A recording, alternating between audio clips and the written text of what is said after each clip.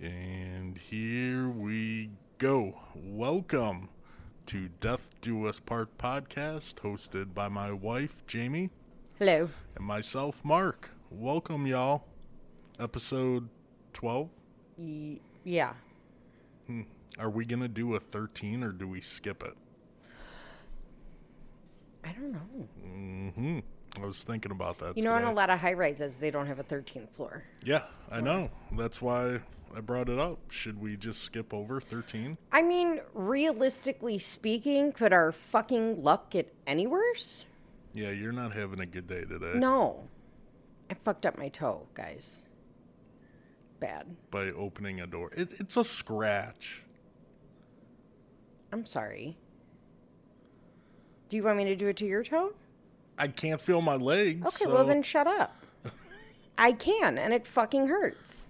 I gotta say, your resting bitch face is on point today. Dude, you should have seen it yesterday. Holy shit. I deserve a medal. I see it every day. No. I should get the medal fucking putting up with it. I deserve a medal for not making a fucking facial expression yesterday. Seriously. Steak dinner, something. I think I deserve the steak dinner. Why? Because I put up with your resting bitch face every day. Oh, what? Okay, but it's not like, it's just my face. It's not like directed at you. Well, can you do something with it? No. Then people might think I'm approachable. God only knows how that'll fucking work out. Ugh. All right, whatever. Yeah, could you not be a dick about my toe? It hurts. Jesus. When you did it, I was about to laugh, but then... I would have fucking punched you. Yeah, you were in serious mode. Motherfucker, oh my God. Yeah, I thought my whole toe fell off. I did. I hate you right now. You were in full vape-like voice and... Oh my God, my toe. All of the skin is missing from my toe. All of it. Every bit of it. You're such a jerk. You love me. Whatever. What do you got for us? So this is Lola's request. Oh, okay. So I had to Google how to pronounce the word, and I'm probably still going to pronounce it wrong. What word? San Ysidro. Is that the town? Yeah. Oh. Well, kinda. It's a neighborhood in a town. It's a neighborhood in San Diego. Hang on. Okay. Let's just see. Hang on. Oh, are you doing the voice? San Ysidro. San Ysidro. San Ysidro? So San Ysidro. So this is the San Ysidro McDonald's Massacre. Where? California? Yeah. Okay. It's a neighborhood in San Diego, like Mount Greenwood in Chicago. Oh, okay. So just a disclaimer. It's pretty graphic. Yeah, it's pretty graphic. I think if people have been listening to a few episodes, they get... Well, that, and the word massacre might give it away, but... Yeah. Listener discretion advised. It's graphic. I don't want anybody to come back and say that they're now traumatized because of me. I mean, more people to say they're traumatized because of me. So, God, you're a dick today. I didn't say anything. I just laughed. I already forgot how to say it. San Ysidro, right? San Ysidro. Yeah. I will say, too, there are a lot of names in here that I'm probably going to butcher, so I apologize. Excellent. Yeah, I apologize in advance. Why can't they just be names like Mike and Ray? I think there is a Ray in here. Finkel? No, not Ray Finkel. Yeah, I don't know. I'm having a rough day. I'm having a rough, 3 fucking weeks. Yeah, I gotcha. So... maybe I should get ice cream tonight. I feel like that would help me. Just saying. Hey, the kids are gone. Fuck yes. Yeah. I love how Jax just plans his own fucking sleepovers now with Nana. He'll call me and be like, so Nana's coming to get me. I'm like, did you even fucking call her? And he's like, yeah. Okay. And it was probably, it wasn't an argument, but it was a debate about 20 minutes just having him go upstairs to get an extra pair of socks. It's, babe. He did more talking, like it took more time talking about it than just going upstairs and getting them. I'm like, dude, it's raining outside. Can you just wear your gym shoes?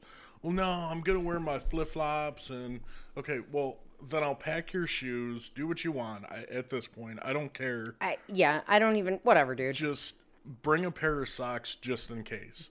Well, no, I'm just going to. So then finally, Leah, can you just fucking get a pair of socks? I don't even argue anymore. No, don't even argue. Oh, anymore. my God. Yeah. Pack what you want to fucking pack. Yeah. Bye. Yeah. So. Yeah. So that was like 20 minutes of my life wasted. They met me at the gas station on the way home so I could put in his Robux gift card. No, Jesus. Yeah. It whatever. I don't know. Maybe I'll buy booze instead of ice cream tonight. Yeah, I know. Oh my gosh. I think I need some extra pills. Can I have some? I'm not sharing. Fuck. Can I, like, lick your patch or something? I mean. Good Lord. Man, I could hear that sucking in the vape. I can hear you spitting. Are you done now? Yeah, are you? All right. Guys, for real, like, I live in Will County. I will need bail money. I'm just saying. Come get your girl. Come get your boy first. You'll be in the fucking pond. They ain't gonna need to get you. All right. Okay. San Ysidro, right? Yep. McDonald's Massacre. This one it's pretty fucked up. And I had heard of it before and seen some of the pictures because, like, back in the 80s, they didn't really censor pictures. So some of the crime scene photos that they released on the news were brutal. Yeah. Did you look this up at all after I told you I was doing it? I saw a couple pictures. I didn't really read into it. I just figured I'd be surprised with you, but I did Google some pictures and yeah, they were pretty graphic. Yeah. But I Googled it because I have heard of it before. Yeah. You know, I don't know when, but And the reason, so Lola asked for it, and she said she hadn't really heard any podcasts about it. And on, like, page 10 of Google, I found 2 podcasts, but they're not even up anymore. oh. So here it is. I thought it was going to be a little nugget, but 20 pages later, I don't think it's a nugget. I don't know. Maybe if I talk fast, but. Well, go for it. All right. So the San Ysidro McDonald's Massacre took place on July 18th of 1984. San Ysidro is a neighborhood in San Diego just north of the California-Mexico border. It lasted 77 minutes, and there's a new documentary out called 77 Minutes, by the way. Oh, really? That refers to the time of the first shot fired by 41-year-old James Huberty until the time he was shot by a sniper. At the time of this event, this was the deadliest mass shooting by a lone gunman in U.S. history. Wow. The only one before that was the guy at the college. Yeah. So, 21 people were killed, 22 people if you include the shooter, and 19 people were shot and injured. Jesus. Yeah. Well, first of all, it's a busy McDonald's, but whatever. So, James Huberty, he's the dickbag we're going to be talking about. He was born James Oliver Huberty on October 11th, 1942. He was born to Earl and Isel, I'm probably not saying that right, Huberty in Canton, Ohio. He was the second of 2 children in a devoutly religious family that regularly attended United Methodist Church. I just want to make a side note, and I'm not judging in any way, shape, or form, but do you notice how most of these, like, nutballs come from devoutly religious families? Yeah, so. I do. So he contracted polio at the age of 3. Now we have vaccinations. Yeah. He was required to wear steel and leather braces like Forrest Gump on both of his legs to minimize any potential disability. Hey, kind of like my braces. Yeah, kind of. He did make a progressive recovery. However, it left him with a minimal limp for the rest of his life. Kind of like me. Yeah. In 1950... Mama, I got new legs. They're my magic legs. Magic legs. So in 1950, Earl purchased a 155-acre farm, and his wife, Isla, was fucking pissed. Really? She refused to even view the property, let alone live in a rural area. I can't say that word. Why? I mean, that, I don't know. that actually sounds amazing. I know. And it just, yeah, she's like, no. But do you want to know what she left to do? Shortly after the purchase of the farm, she left her family to become a Pentecostal missionary performing sidewalk preacher in Tucson, Arizona. What the fuck? Yeah. Hey, whatever. So, is that like code for hippie? I don't know. You got me. I don't know. So I quit typing up my research, by the way, because it takes too much time. So Yeah, and I had to yell at the kids because they were using all your paper and out these, of your computer these to are fucking the, draw. Well, these are the best notebooks ever, too, and Target's out of them. Okay. So I'm pretty pissed because I have fucking Among Me drawings on all my... That's Jax paper. was trying to fucking draw the little character, and he kept messing up, throwing a fucking fit, grabbing a new piece of paper. So, Kate, if you go to Target, get me notebooks. I'm just throwing that out there. She'll hear it. So James was devastated by his mom leaving. His father would often find him sobbing by the chicken coop. Yeah. He was a sullen child who was frequently targeted by bullies for his limp and his family's religious beliefs. He didn't socialize well with his peers and instead focused on target practice. By the time he was a teen, he was almost an amateur gunsmith. Now, his dad was super into guns, taught him how to shoot, how to clean them, all that kind of shit. So it was something his dad and him kind of bonded over. I never got into that. Like, even, Guns? Yeah. Even having them, you don't really. No. Nah. Being, a ex-police officer. Yeah. Like, it was a tool, but like the gun guys, I don't know. Yeah. It's cool shooting them, but I don't know. Yeah. Like, I don't get a boner shooting, So a family acquaintance would later describe him as, quote, a queer little boy who practiced incessantly with a target pistol. He was an average student, but did decide to enroll in Malone College, and he was going to study sociology, which comes to be a little ironic. Yeah. He then decided that he didn't want to go there, and he enrolled in the Pittsburgh Institute of Mortuary Science in Pittsburgh, Pennsylvania. That's a big change. Yeah, and he graduated with honors in 1964, so he really liked it. Wow. He was issued a funeral director's license in 1964, and a year later he got his embalmer's license. In 1965, he married Etna Markland, who he met while he was at Malone College. Shortly after that, he was hired at a funeral home in Canton, Ohio. He was very proficient at embalming. However, he was kind of shitty with people. Just introverted, didn't really, wasn't very sympathetic, which you kind of have to be to work in a funeral home. Yeah. You can't be a douche. I don't want to talk bad about the people that worked at the morgue, but, like, every time I was there, like, I think that's just... How they are. That's how they are. Yeah.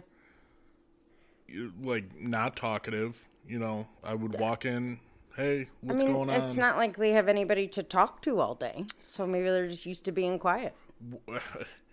I mean, kind of funny, but when I first started going there, they had the radio blasting. I remember Britney Spears was playing one day. OMG.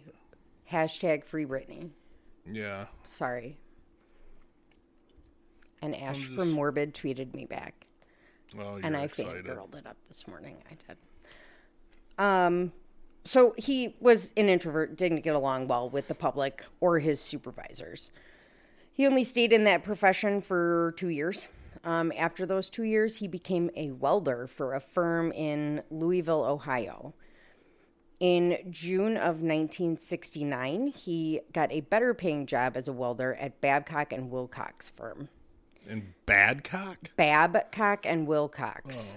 Oh. He was a reclusive, but his employer said he was actually a reliable worker. He willingly took overtime and had earned himself multiple promotions over the years. Shortly after being hired by this firm, the couple moved into a 3-story home in an affluent section of Massacre, Ohio.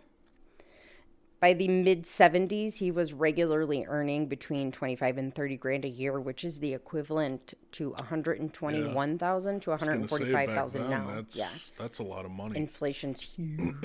Yeah. So in 1971, that 3-story house that they moved into was destroyed by a fire. Oh, jeez. They bought a house on the same street, and they later built a 6-unit apartment building where the first house had stood because it was gone. Yeah. In 1972, their first daughter, Zelia, was born. And in 1974, their second daughter, Cassandra, was born. Cassandra. So Huberty does have a history of domestic violence. Mm-hmm. He would beat the shit out of his wife, and he would also slap and or punch his daughters and then hold knives to their throats. Oh, great guy. Yeah. His wife did file one report with the Canton Department of Children and Family Services saying that he, quote, messed up her jaw. She then later recanted and said when he assaulted her, he'd usually only hit her one time. Oh, well, that makes it better. Right. Totally cool. Yeah. One time. Not a big deal. So in 1976, Aetna started making repeated attempts to get James into some form of counseling or therapy, hoping to alleviate his stress. He flat out refused. Yeah. Wouldn't go. Aetna took great efforts to minimize any possibility of agitating her husband, and she did this to pacify his temper, his anxiety, and his paranoia. So clearly there's a mental issue going on. Like the domestic violence is one thing, but when you throw in paranoia, you know. So she really tried to influence and control his behavior. My guess would be because she didn't want to get the shit kicked out of her. Right. So she, and I don't even know, I don't know, but she somehow got him to believe that she was able to read his future by reading tarot cards. And oddly enough, this would calm him down. Really? Yeah, he would follow the recommendations that she gave him, and he would be calm for days at a time. Do you believe in that stuff? Tarot cards? Yeah. Yeah, I think so. But she couldn't read them. She pretended. Oh, really? She got him to believe that she could do it. Yeah, she didn't know how to read them. She faked it. Good job. But it worked. So the neighbors thought he was a dickhead who was obsessed with firearms and was very paranoid, remembering every setback, insult, or general source of frustration, whether it was real or perceived. Yeah. He believed in, quote, paying my debts, good or bad, and it usually ended with the police being called. Although he had a few disorderly conduct charges, but no convictions. Yeah. The only real not even criminal record. He had a couple traffic violations. Yeah. That was really it. He was a conspiracy theorist and a self-proclaimed survivalist. He believed an escalation of the Cold War was inevitable and that Jimmy Carter and then Ronald Reagan were conspiring against him personally. He believed either an economic collapse or a nuclear war would cause a breakdown of society. So he's going a little fucking nuts here. Yeah. He felt the breakdown was fast approaching, and he prepared his house. He had ample reserve supplies of non-perishable foods and had numerous guns he felt he needed to defend his home during the coming apocalypse. So he's got like a bunker. Oh, yeah. His home was a bunker, like his whole home. A family acquaintance said that no matter where James was sitting or standing, he, quote, could just reach over and get a gun. Each firearm was loaded and all the safeties were disabled. Sounds like a great house to be in when he's beating the fuck out of you. In November of 1982, he was laid off from the welding firm that he worked at, Babcock & Wilcox. This caused him to become more despondent. He was very upset over the dire financial situation that they were in and felt inadequate because he was unable to support his family. Yeah. When he was notified of the company's closing, a coworker heard him say if he was unable to provide for his family, he would commit suicide and, quote, take everyone with him. Oh, boy. Shortly after being laid off, he started hearing voices. My guess would be he was hearing voices prior to and just didn't say anything because paranoia is part of that schizophrenia. Yeah. In early 1983, he put a loaded pistol to his head. His wife talked him out of it. He later said, "You should have let me shoot myself." In spring of 1983, they sold the apartment building for $115,000 after he was unable to find lasting employment. Shortly after that, him and one of the kids were in a car accident, which caused an exacerbation of his childhood neck pains from the polio and an occasional increasing nerve tremor of his hands and arms. In the summer of 1983, he applied for Mexico residency for him and his family. He believed that the money he earned from the sale of the apartment building would last longer in Mexico than America. Mm-hmm. He then sold his home for $12,000 cash in September, leaving the remainder of the $48,000 mortgage to be taken care of by the person who bought it. He told his acquaintances of his plans to move to Tijuana for employment opportunities and said, quote, "We're going to show them who's boss." He put most of his belongings in storage, but brought all the guns, all the ammo, and all the non-perishables. You can't forget that. You have 150 boxes of fucking canned beans. So neither the employment opportunities or his attitude got any better in Mexico. His wife and kids were adjusting well. He was not. I don't think he would have adjusted anywhere. Yeah. But he quickly regretted his decision to move. They ended up moving back to the United States within 3 months and relocated to San Ysidro, right? Yeah. Right? Okay. It's a largely poor district of San Diego, like I said, just north of the border. They rented a small apartment at Cottonwood Apartments. It was a large Mexican population, and he was very ignorant to his neighbors. April 12th of 1984, he completed a federally funded security guard training because that's a great fucking job for him. They don't vet these people. Well, probably back then, no. He was soon employed as a security guard with a firm in Chula Vista, and he was working at a condominium building.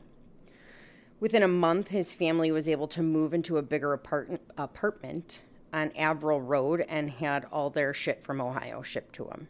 Mm-hmm. July 10th of 1984, he was fired for poor work performance and general physical instability.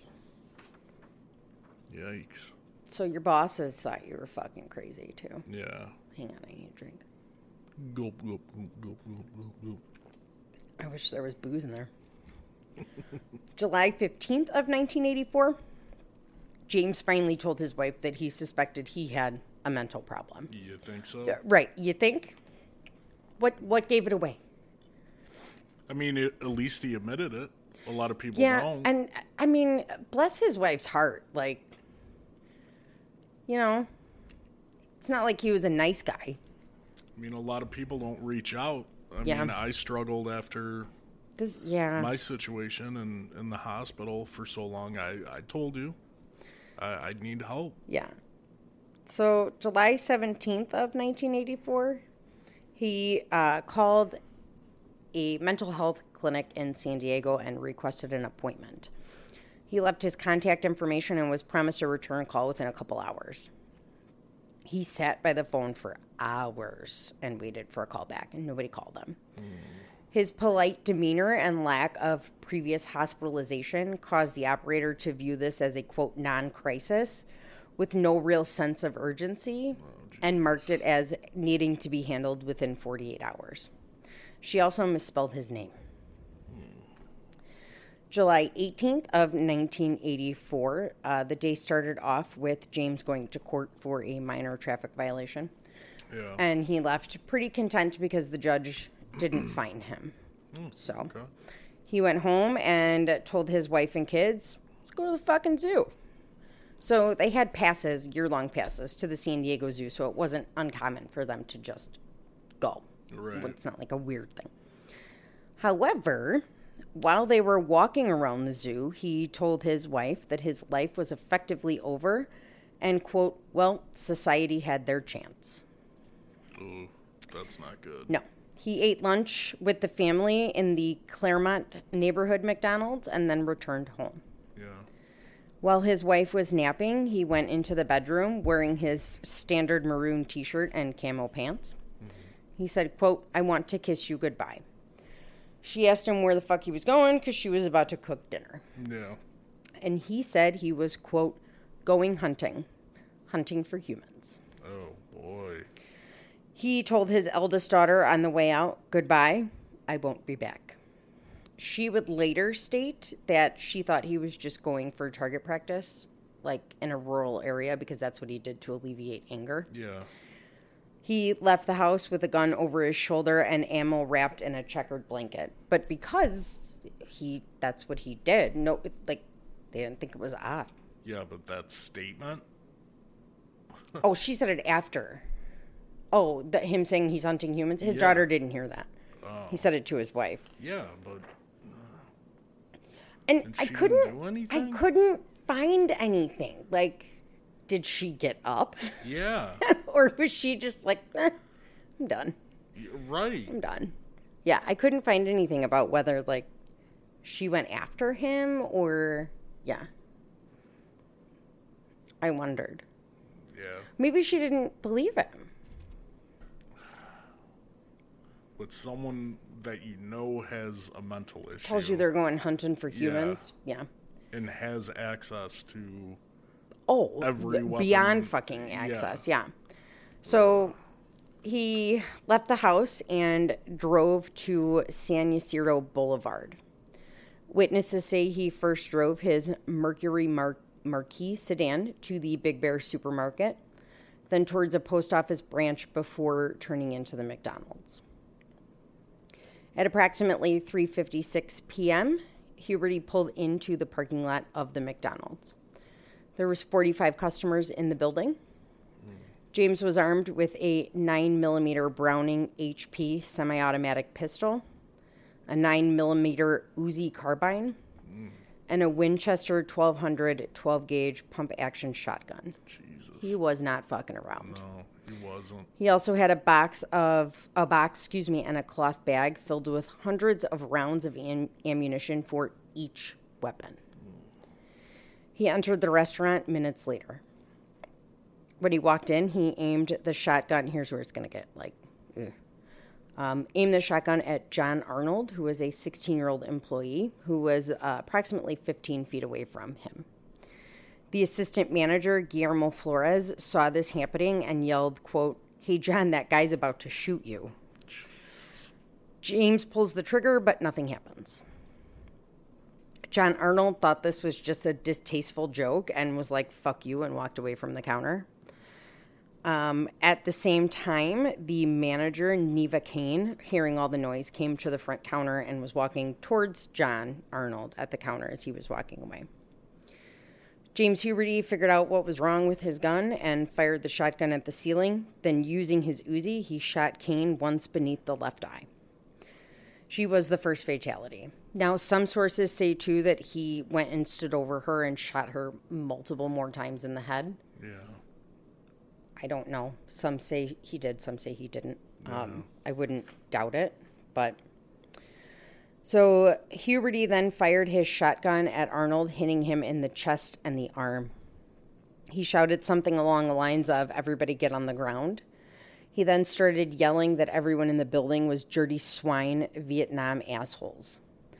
Claimed he had, quote, killed 1,000 and intended to kill 1,000 more, implying that he was in the military and went to the Vietnam War. Yeah. He was not. No. He was never in the military.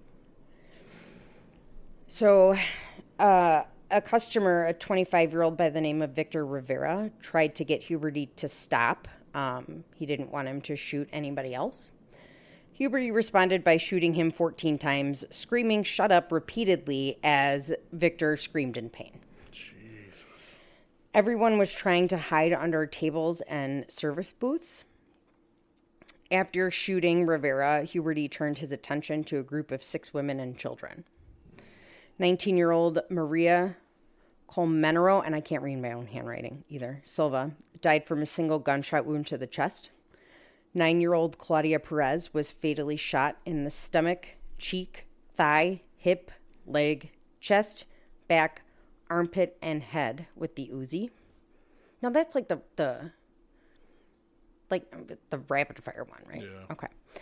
15-year-old Imelda Perez, Claudia's sister, was shot once in the hand with the Uzi. The bullet went through her hand and actually hit her 9-year-old sister, Claudia. 11-year-old Aurora Pena was shot in the leg with a shotgun.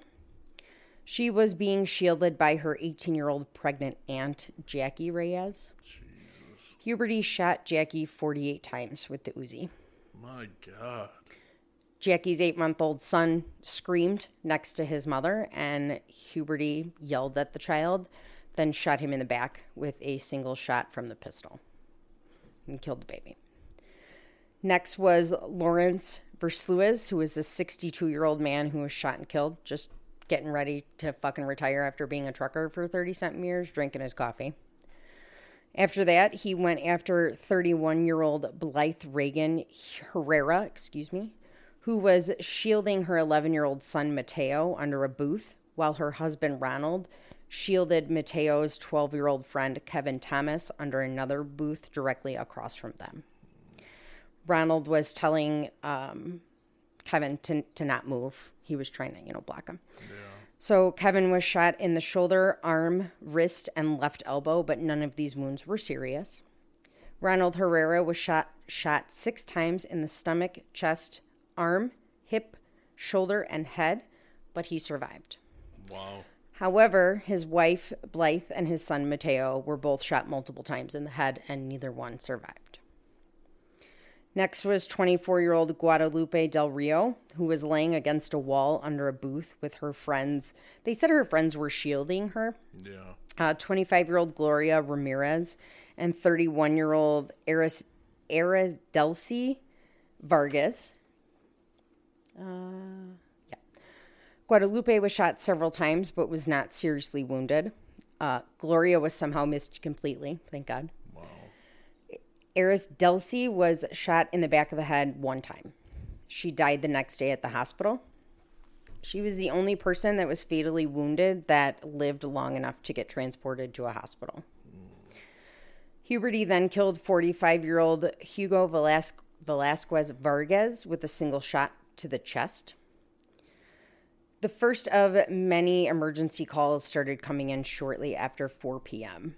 The first call came in as being reported as the shooting of a child who had been taken to the post office. Now, there's a couple stories about that. So, then the dispatcher mistakenly sent the police officers to a different McDonald's 2 miles away. Oh, Jesus.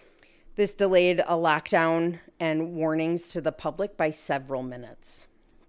At the same time that this was happening, Lydia Flores drove to the food pickup window when she noticed all the shattered glass and gunfire before, quote, looking up, and there he was, just shooting. She put that bitch in reverse. Yeah. Flew backwards, hit a fence, grabbed her kid, and hid in the bushes. I don't know why she didn't drive away. Yeah. Maybe her car was, I don't know, disabled after it. Because I'm sure she, fucking gunned it yeah. in reverse and nailed that fucking fence. Yeah. So at approximately 4:05, Astolfo and Maricela Felix drove towards a service area with their 4-month-old baby, Carlita. Astolfo thought that the shattered glass was actually from renovation. Yeah. And thought that Huberty was a worker and he was coming right for them. He was walking right towards them. He fired his shotgun and his Uzi. It hit Maricela in the face, arms, chest. The wounds inevitably left her blind in one eye and permanently lost the use of one of her hands. The baby was wounded in the neck, chest, and abdomen, and Astolfo was shot in the chest and the head. Maricela handed Carlita to Astolfo, who then handed the screaming baby to a woman who was just standing there, Lucia Velasco. Yeah. Now, this is where there's two different stories. So it says Lucia took the baby to the hospital while her husband helped the couple into a nearby building. Right. Now, they all survived. Mm-hmm. So I couldn't find out. So the first call came in as a child shot that they brought to the post office. Right. So it was a baby that was brought into the post office. So some sources say that it was this baby, that it was Carlita. Yeah. And that mom and dad, Maricela and Astolfo, were inside the McDonald's when the shooting started. Right. That they were sitting by an exit and Maricela saw somebody walking by and opened the exit and like threw the baby out, essentially. Okay. So either way, they were there with the baby. The baby was handed off to Lucia Velasco and taken somewhere, whether into the hospital or the post office. Right. So now, because there's no police there yet. Yeah. They're going to the wrong place. People around the building knew what was going on. Obviously, they could hear it and see it. So this is really like the only warning that people had. Yeah. So unable to hear people screaming at them, 3 11-year-old boys rode their bikes into the west parking lot. They were just excited to be getting free ice cream cones. McDonald's had free cones that day. Yeah. Huberty shot at all 3 with the shotgun and the Uzi. Josh Coleman was shot in the back arm and leg. He inevitably played dead, singing to himself and not moving. Good job. Omar Alonso Hernandez was shot several times in the back.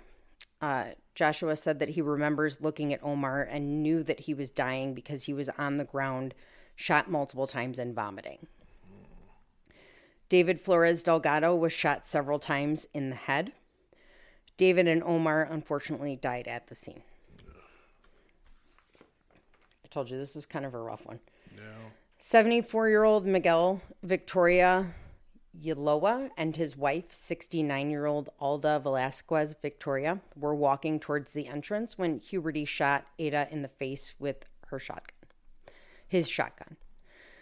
Miguel was cradling his wife in the doorway, wiping blood from her face, shouting curses at Huberty. He responded by swearing at Miguel and then shot him in the head. At approximately 4:07, the first officer, Miguel Rosario, arrived on scene and was immediately fired upon. Yeah. Huberty saw the police officer pulling in and came outside with the Uzi. Right. Officer Rosario was still able to relay pertinent information to the other officers on the San Diego Police Department.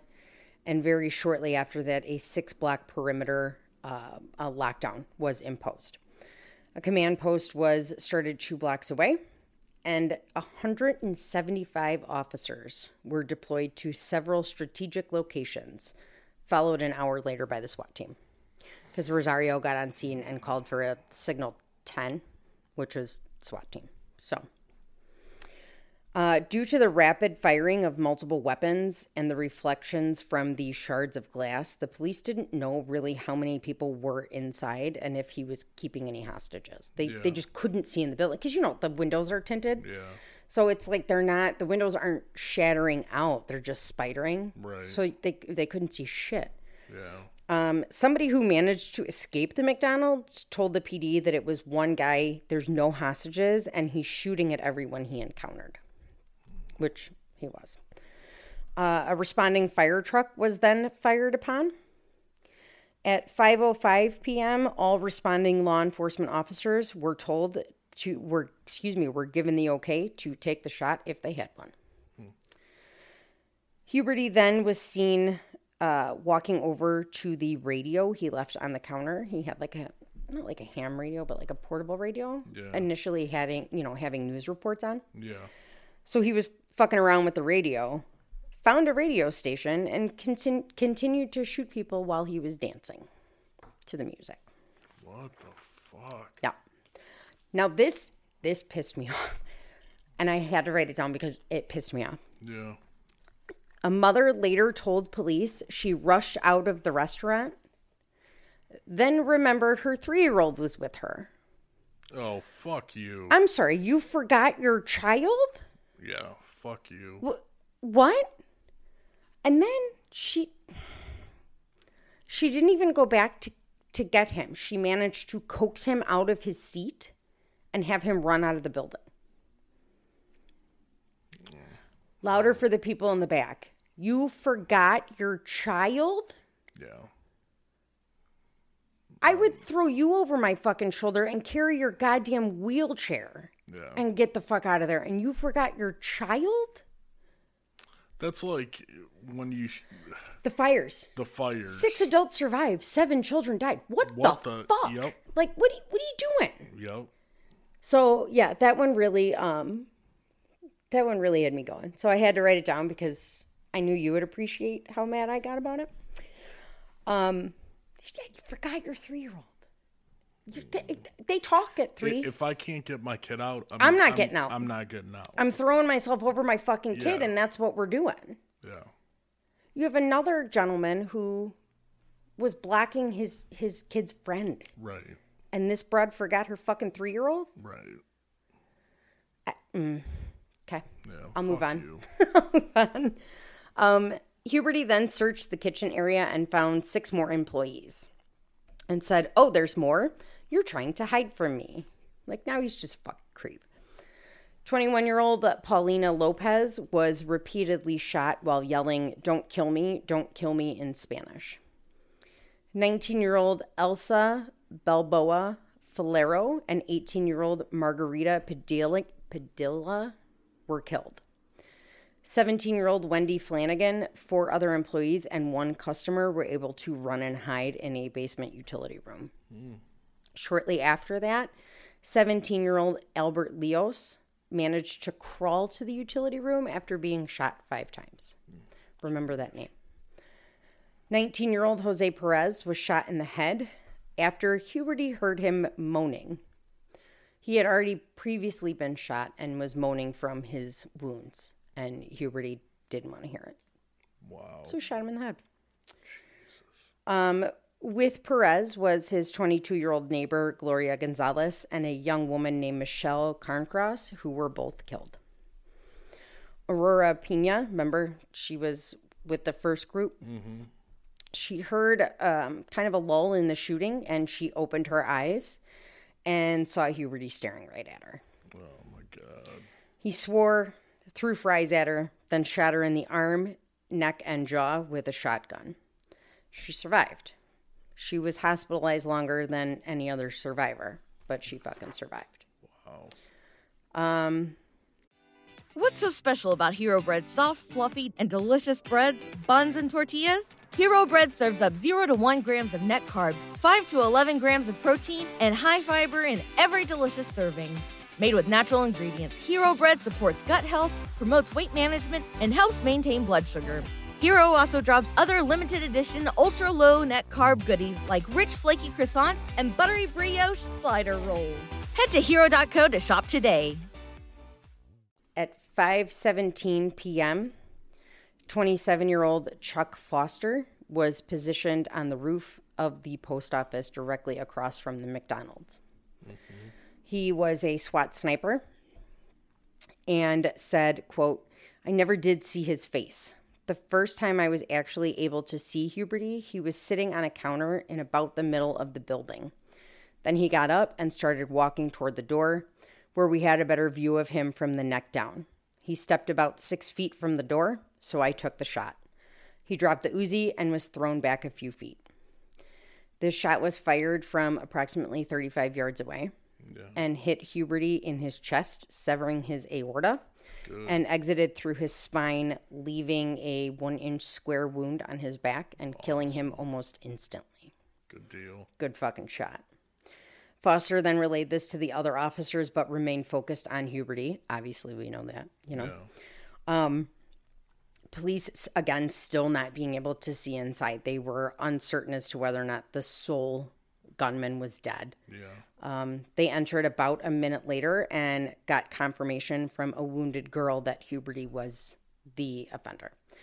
One of them walked in, saw her moving, looked at her and said, "Is he the guy?" And she shook her head, yes. Yeah. So it was apparent that several of the wounded people attempted to treat their own wounds and the wounds of others with napkins, because that's all they had. So of all the fatalities, 13 people died from gunshot wounds to the head, 7 people died from gunshot wounds to the chest, and the one baby died from the shot to the back. Witnesses stated that Huberty would yell at or insult every person before shooting them, and at one point said that he himself didn't deserve to live, but that he was taking care of that matter. Yeah. Initially, the San Diego police said that Huberty had shot everybody within minutes of being there, and the survivors were like, no, dude shot continuously for 40 minutes. Yeah. So he was, shooting and killing people and then continuing to shoot the people he assumed were dead. Right. So that's multiple people were shot multiple times because he just was running around, you know. There was 257 spent shell casings just in the building. One person. The day after the shooting, Huberty's father was interviewed and was devastated. Absolutely fucking devastated. Yeah. Why do I have an asterisk right there? I'll figure it out. He said that, quote, "Yesterday was the worst day of my life. I feel so sorry for those people," while he was weeping. I have an asterisk for some. Hang on. I got to find my asterisk. Nope. I don't know. Whatever. If I find it, I'll read it. The McDonald's actually nationwide temporarily suspended all of their radio and TV advertisements. Yeah. And in an act of solidarity, so did Burger King. Wow. Yeah. John Huberty was cremated on July 23rd, 1984 with no official service. Good. He should. Fuckface. Yeah. Etna, his wife, and his daughters received death threats daily and ended up having to relocate 3 different times. Several officers were showing signs of PTSD. PTSD wasn't really a thing then. They didn't really diagnose it with them then, but clear symptoms of it. Night terrors, insomnia. Your Tuesday, pretty much. August 2nd of 1984, the San Diego police chief, William Colander, held a press conference to disclose the results of the department's inquiry into the shooting because people were fucking pissed that they didn't go inside the building right away. Yeah. The internal inquiry found that the SWAT team was delayed by rush hour traffic, but other than that, the police acted appropriately. Yeah. He stated that... they were dispatched to the wrong fucking McDonald's. And here's the thing, the guy didn't... They couldn't see. So... Yeah. It's almost like the Blue Canary theory. Or do you want them to run in and have this guy take them out as they're running in, and now you have no police officers? It's so... It's hard to explain to people who don't get it. Yeah. It's so easy for people regular civilians to Monday morning quarterback, especially what's going on now with the videos, that are, the recordings of the police on TV. Right. If seeing you're one not, side of it. Yeah. And if you're not in a situation like that, if you haven't fought for your life, shut the fuck up. Yeah. Shut up. And this guy had a Kevlar piercing ammunition in, huge fucking weapons. Yeah. So if the police go in and then they're shot, who the fuck is a crackhead is gonna come save you? So that's why I love this big debate defunding the police and let's put mental health professionals on scene. Do you know how fucking bad that would go? The other thing, too, that I think a lot of people don't realize, and we've talked about this a lot, as much as we give each other shit, without PD, you're not getting EMS. Exactly.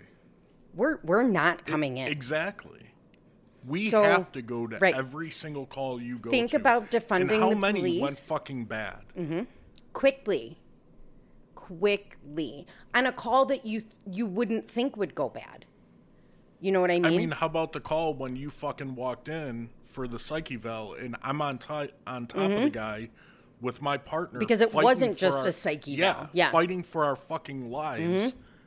Tasing him, doing nothing, and him overpowering us. Or when I went on a full arrest and I had the daughter jump on my back, physically jump on my back to try and pull me off. Send in a fucking counselor. Right. So fuck you. And most EMS personnel feel the same way. Like, as much as we're like, oh, scene secure, we're not going in without you guys. Exactly. Fuck that. Exactly.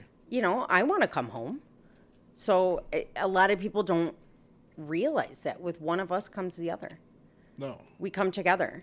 So, but this police chief did say that any suggestion for the police that they should have stormed the restaurant is, quote, ludicrous. He also said people were pissed that it took so long for them to shoot him, too, which it was 8 minutes from the time they got the okay to the time that they shot him. And the reason they didn't give the okay right away was because they could still see other people moving, and they didn't want to mistake a civilian for the shooter. So once they were sure that everybody was out of the way in some way, shape, or form, then they gave them the okay to take the shot. So there was an 8-minute delay from the time they were given the okay to shoot to actually shooting. Because you're responsible for that bullet. Correct. And now, people won't realize that. So imagine if he ended up hitting someone else. Now, in those 8 minutes, though, Huberty did not shoot anybody else. So that 8 minutes did not affect the death toll or the injury toll in any way, shape, or form. He finished by saying, quote, I believe the operation was handled the way it should have been handled. Now, so the bullet that struck him was one of 5 shots from PD. I think they all pretty much saw the shot at the same time and fucking took it. Yeah. So, when asked about motive, the police chief dismissed any notion of racial motive by saying, quote, he didn't like anybody. I kind of agree with that. Yeah. There was question as to whether or not it was racially motivated because it was a largely Hispanic neighborhood, and he was a dick to his neighbors. I don't think that had. I think he just in general. He didn't would give have been a fuck. a dick to anyone. Yeah. I mean, he's shot a fucking baby for crying. Come on. He's got a mental issue. Yeah. He doesn't like anyone. So within 2 days, the restaurant had been completely refurbished and renovated. You can't cook fries in 2 fucking days. How'd you rebuild this? Your fucking milkshake machine is always out. How the fuck did you do that? They should have tore that down, though. Well, they did, inevitably. Okay. So they were hoping that it would open and become, quote, just another McDonald's. No.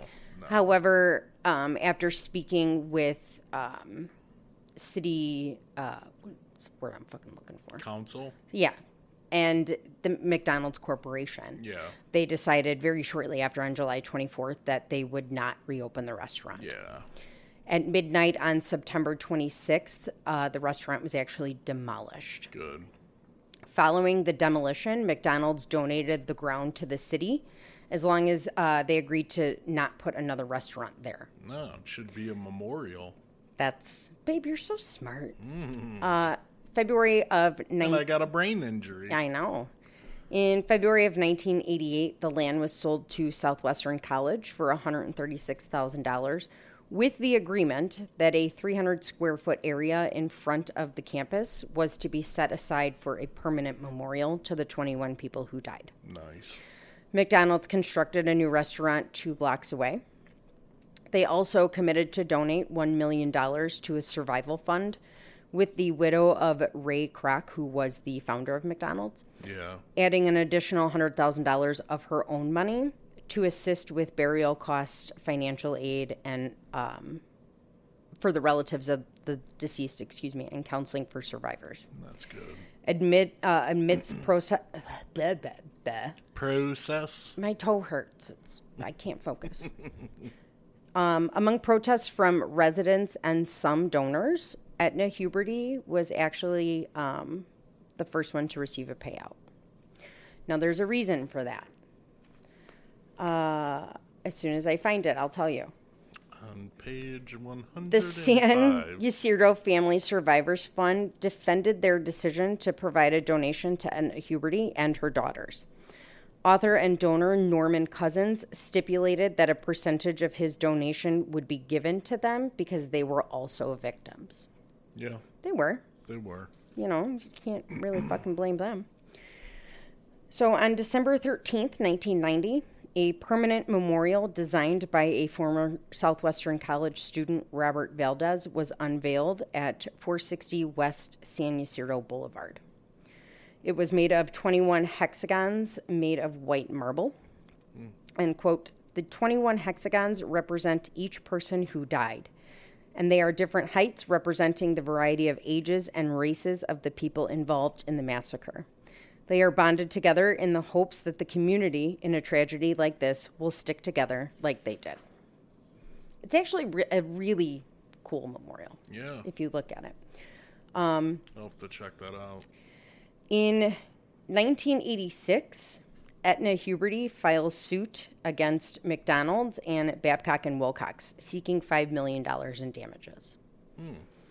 She asserted that the murder spree, this one almost made me giggle, was triggered by a combination of poor diet. Her and James would eat at McDonald's almost daily. It was triggered by poor diet and working around highly poisonous metals without protection for many years. Well, that I could see. Yeah, that I could see. So there were no drugs or alcohol in his system, which kind of boosted her claim that the increased levels of lead and cadmium that were discovered in Huberty's body upon autopsy. So he did. He did have increased levels of lead and cadmium. Well, the lead could be from firearms so much. Well, right. And, he was a welder, so he was around it all the time. Yeah. We used to have to do lead tests all the time on the firearms instructors. Yeah. So. I mean, you're shooting lead. Yeah. So they allege that the accrual of those high levels had accumulated from an ongoing exposure to the fumes inhaled over the 13 years he'd been a welder, which, all right, I could see that. Yeah, I could buy that. I mean, I feel like we're kind of pushing it. They said that exposure combined with ingesting monosodium glutamate, which was in the McDonald's food that he regularly consumed, those combined induced delusions and an uncontrollable rage. Or he was fucking crazy. Yeah. So. And just like burgers. Yeah.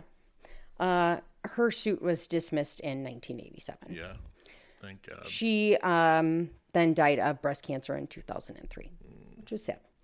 No, I needed this part. Yep. July 25th of 1987.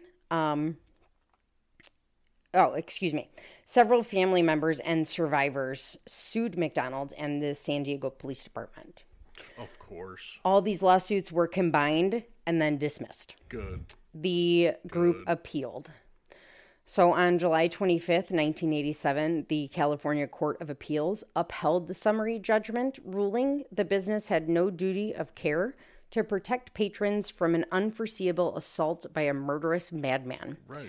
And the implemented security measures typically used by restaurants to stop criminals couldn't have possibly deterred the perpetrator, as he did not care about his own survival.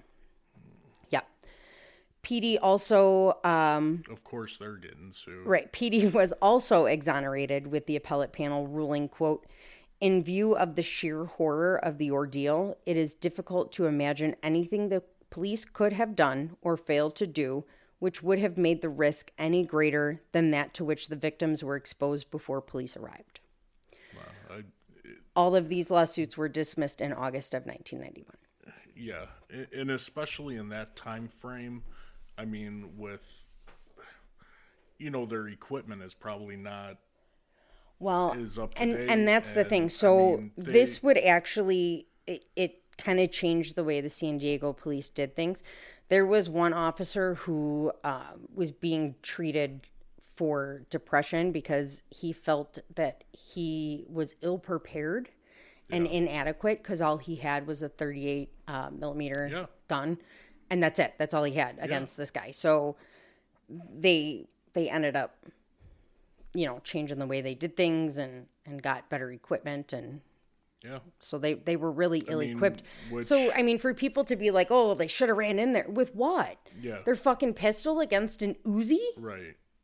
So, I don't know. So the day after the shooting, Etna speculated to reporters that the motive was, quote, an attempt to get back at society. He was trying to make society hurt like he was hurting. Fuck you. Yeah. That's what I have to say about that. However, within a year, Etna would state to police and reporters multiple times that she regretted not letting her husband kill himself the day she talked him out of it. Yeah. So I remember what my asterisks were for now. What? People describing the scene. So Dr. Tom Newman from the San Diego Medical Center Life Flight, he was a physician for them, described his initial impression of the scene. Quote, it was like they had just stopped in time. All these bodies were lying around. Heads were slumped on the table. The old man walking out the door was laying on the floor, donuts beside him. The two kids were dead by their bikes. The infant was dead in the arms of people. There were 2 burned hamburgers on the grill. So it was like everything just stopped. The mayor actually came to the scene also. And it was the San Diego mayor, Roger Hedgecock, said his stomach churned when he saw the carnage, stating he saw, quote, a couple with a child in between them, a very young girl and a parent on the floor next to her, a man in his 20s or 30s, an older woman slumped in a booth, 2 teenage boys in T-shirts and shorts with their dinners still half eaten on the table. So it was... That kind of reminds me of the photos I was able to see from the Aurora... The Colorado, the movie theater? So I'm part of, or was part of, the Illinois Homicide Investigators Association.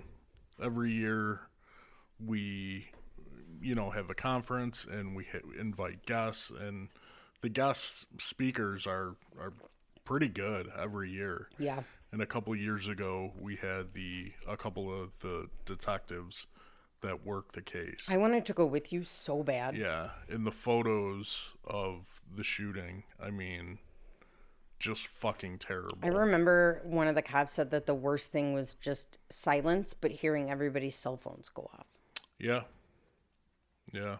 Same thing with Pulse Nightclub. Another officer said that everybody was calling to see if their family member was okay. But like the same thing, people with holding popcorn and bodies everywhere, and they had to use, a section of the movie theater as like a temporary morgue. Yeah. And so holy fuck. Because of the amount of deaths, they actually had to use the community center to hold services. Yeah. Because the funeral home was overwhelmed. It's a very small neighborhood. Yeah. They were overwhelmed and trying to do back to back to back funerals. Yeah. There's 21 people. Right. So. How fucking terrible. Yeah. Isn't that insane? But it makes me think, I'm not being a gun nut. Imagine if one of those persons was armed. Yeah. Mm-hmm. Like someone, concealed carry person. In 1984, obviously it wasn't a thing. But shit, arming officers with more than just their fucking pistol wasn't a thing either. More training. Right. More fucking training. Right. Let's defund us. Okay, well, that takes away our training. So you'll get a repeat of this. And then part of that, too, is to get rid of the, military, what's the word? Militia type equipment. Yeah. Okay, so here's the thing. So this dude had, again, Kevlar piercing ammunition. Right. He had a fucking Uzi and a shotgun, a 12-gauge shotgun. Right. You're going to send a counselor into that? Yeah. That's your plan? It's a great fucking plan. Yeah. Great plan. What was it? Was it Minnesota that actually defunded the police, and then like weeks later they're like, no, come back. Yeah. Come back. Because all the crime. Uh-huh. And I think the same shit was happening in Portland. Yeah. I'm not going to get into like Democratic. That would be a whole different podcast. But Yeah, thank God now mental health treatment is different. Yeah. It's significantly improved. Yeah. Police training obviously has improved. Not that it would have made a difference in this case. Yeah, in any way, shape, or form. But elected officials need to read stuff like this. Yeah. They need to go on fucking ride-alongs and see what the fuck is going on. But I mean, this would be a perfect example. This is obviously a man having a psychotic break. Yeah. And you're going to send a social worker in there? Right. I bet you that social worker's like, fuck you. Yeah. Right. Not doing it. You first. Yep. I will hold the door. So, yeah, this one was a lot of carnage. And I mean, even if you're not a gun person and don't want to conceal carry, pray to God the guy next to you is. That, and at least learn how to do a fucking tourniquet. Mm-hmm. You know? I mean, Illinois is trying to get the fucking police out of the schools, which is the worst fucking idea. So at least, I mean, I showed Leah how to, you know, I showed our 14-year-old how to do a fucking tourniquet. Yeah, we did. This might be more important than having a gun. We're also in the day and age where, I mean, we played sound of bullets hitting concrete and bullets hitting brick so the kids could know what it sounded like in case they heard that. Yeah. Like, that's the fucked up world we live in. Right. But, I mean, this is the shit they need to know. I remember when I was pregnant with Jack, and Leah was in 3rd grade, and they had their first lockdown drill, which makes me sick to my stomach that they have to do them. I get it. I know why they have to do them. But when your 3rd grader comes home and tells you that they taught her that if she's in the bathroom by herself and she hears shooting, to stand on the toilet and squat down, broke my fucking heart. Yeah. Broke my heart. She's 8. Yeah. And they have to learn how to deal with shooters. Jax came home one day and was so excited because he got to help the teacher fucking barricade the door because he doesn't understand. He's 8. Right. He doesn't understand what that means. But Illinois is getting police out. That's insane. Fucking idiots. Yeah. So this one was a bloody one. Yeah. Lola, just for you. I hope I found enough information for you. Yeah, that was a lot. So there was a lot of contradicting information. Really? Yeah. In like news reports versus, I know this is terrible, Wikipedia.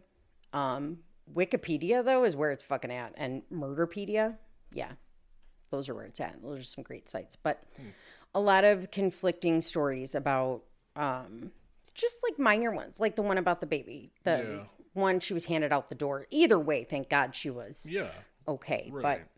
But there's not many recent articles. A lot of them are from within days of the massacre happening. Right. So, but yeah, this is definitely one you don't hear about very often. No, and I heard about it before, but I never researched it. But if you can you put like a couple extra pictures up on Instagram so people can see them? Yeah, for sure. Because they'll be good. For sure. Yeah. So I thought that one was going to be a nugget, but I kept reading. So we did get another request, like literally as we were getting ready to start recording. So I still have the list from Jason. West Memphis 3, I've started. So And the New York one. Yep, we got a request for a New York one. So I got a couple that I got to work on. So Cool. West Memphis 3 it's going to take me a little bit. So, but I'm not going to like just leave everybody hanging. We're not going to not record while I do the West Memphis 3. So I'm just going to do a couple in between there and then just kind of do the West Memphis 3 as I can. Yeah. No, I get it. It's a lot. Delphi I'm saving because We're talking like this is going to be a 4-parter. Oh, Jesus. Oh, yeah. Buckle in. Just saying. Yeah. Wow. Mm-hmm. All right. So. I'll have to prepare myself. I mean, yeah. You've already heard it all. Yes, I have. I don't care. You're going to fucking listen again. I know. Babe, there's so much stuff. Yeah. I'm telling you, they know. I know that they do. I was talking about this the other day, and I think I roped poor little Jackie into it again, who is so stinking cute because she's like, I really try to listen to the podcast, but like, I fall asleep. Like, it's totally okay. Yeah. Because I brought up Poop Shoot to her, and I said, you know the whole thing with that? And she's like, oh, no. And I was like, oh, okay. She's like, I fall asleep. It's okay. Oh, you have such a soothing voice, I do. babe. Wake up. Sue actually said that she hasn't listened since the Dualaby case because she had a hard time with that one. Oh, really? So I sent her a list of which ones did not include child murder so she could. Yeah. I was like, you have to listen now because like the sound quality is better. You don't have to hold your phone into your fucking eardrum to hear us. Right. So, yeah. Okay. Well, that was cool. Yeah. That was a good one. That was a good one. Thank you, Lola. Yes, thank you, Lola. I sing every time I say that name. Her name was Lola. Barry Manilow. Funny. There's another song, Lola, isn't there? A much better one, I think, than Barry Manilow, probably. But. No, isn't the other one Layla? No, that's Eric Clapton. There's a Lola. Kelly knows. It's her favorite song. Which is funny, because when we are not recording, I'll tell you what it's about. Oh, okay. So, we would like to be politically correct. Gotcha. So. All right, well, and then we have to decide if we're going to do number 13 or just skip it. Yeah. I say we skip it. But does it fucking matter? I mean, we've had so much shit happen to us anyway, so... That's what I'm saying. Like, yeah. Could our luck get any worse? Yeah, fuck it. Let's just do it. Our air conditioner is going to break the next fucking day again. Yeah, watch. Right. I'm going to pull my other toe off. That's what's going to happen. Well, I can't feel my legs, so I can't. We're not talking about you, though. We're talking about my toe. Look at it. Yeah, just put a fucking Band-Aid on it. You're so mean. See, and you guys think I'm the fucking mean one of the duo? Listen to this shit. He doesn't give a fuck about my toe. I love you. No, you don't. If you did, you would care about my toe. Jerk. So keep following and subscribing and liking, please. Leave reviews, especially if you're on Apple. Please leave a review. Or leave us a review to tell us what we're doing wrong. That's cool, too. Yeah. I'll take it personally. Don't worry. Oh, well. Right. And I'm going to try and get a couple out soon. Cool. So. Thank you, guys. Stay tuned. We'll tell you if we're on YouTube when we get there. Oh, yeah. We are definitely trying to get on YouTube The keyword is trying. Yeah. So. In the meantime, though, we still are on Instagram at DDUP_podcast. Mm-hmm. We are on Facebook as Death Do Us Part. Right. I am on Twitter at DDUP Podcast. And Ashkel tweeted me back today. Ooh. I freaked the fuck out in the car when my phone went off. Babe. Yeah. And then I made another comment, and she liked it. Ooh. I mean, we're like besties now. I'm just saying. Right. And Gmail, ddupodcast.1@gmail.com. That's where you can send the request. That's where I just got the one for Diane Downs. So we'll be hearing that one soon. Cool. Because she's pretty fucked up. Yeah. All right. So. All right. Thank you, guys. Thanks for listening. Talk to you soon. Bye. Bye.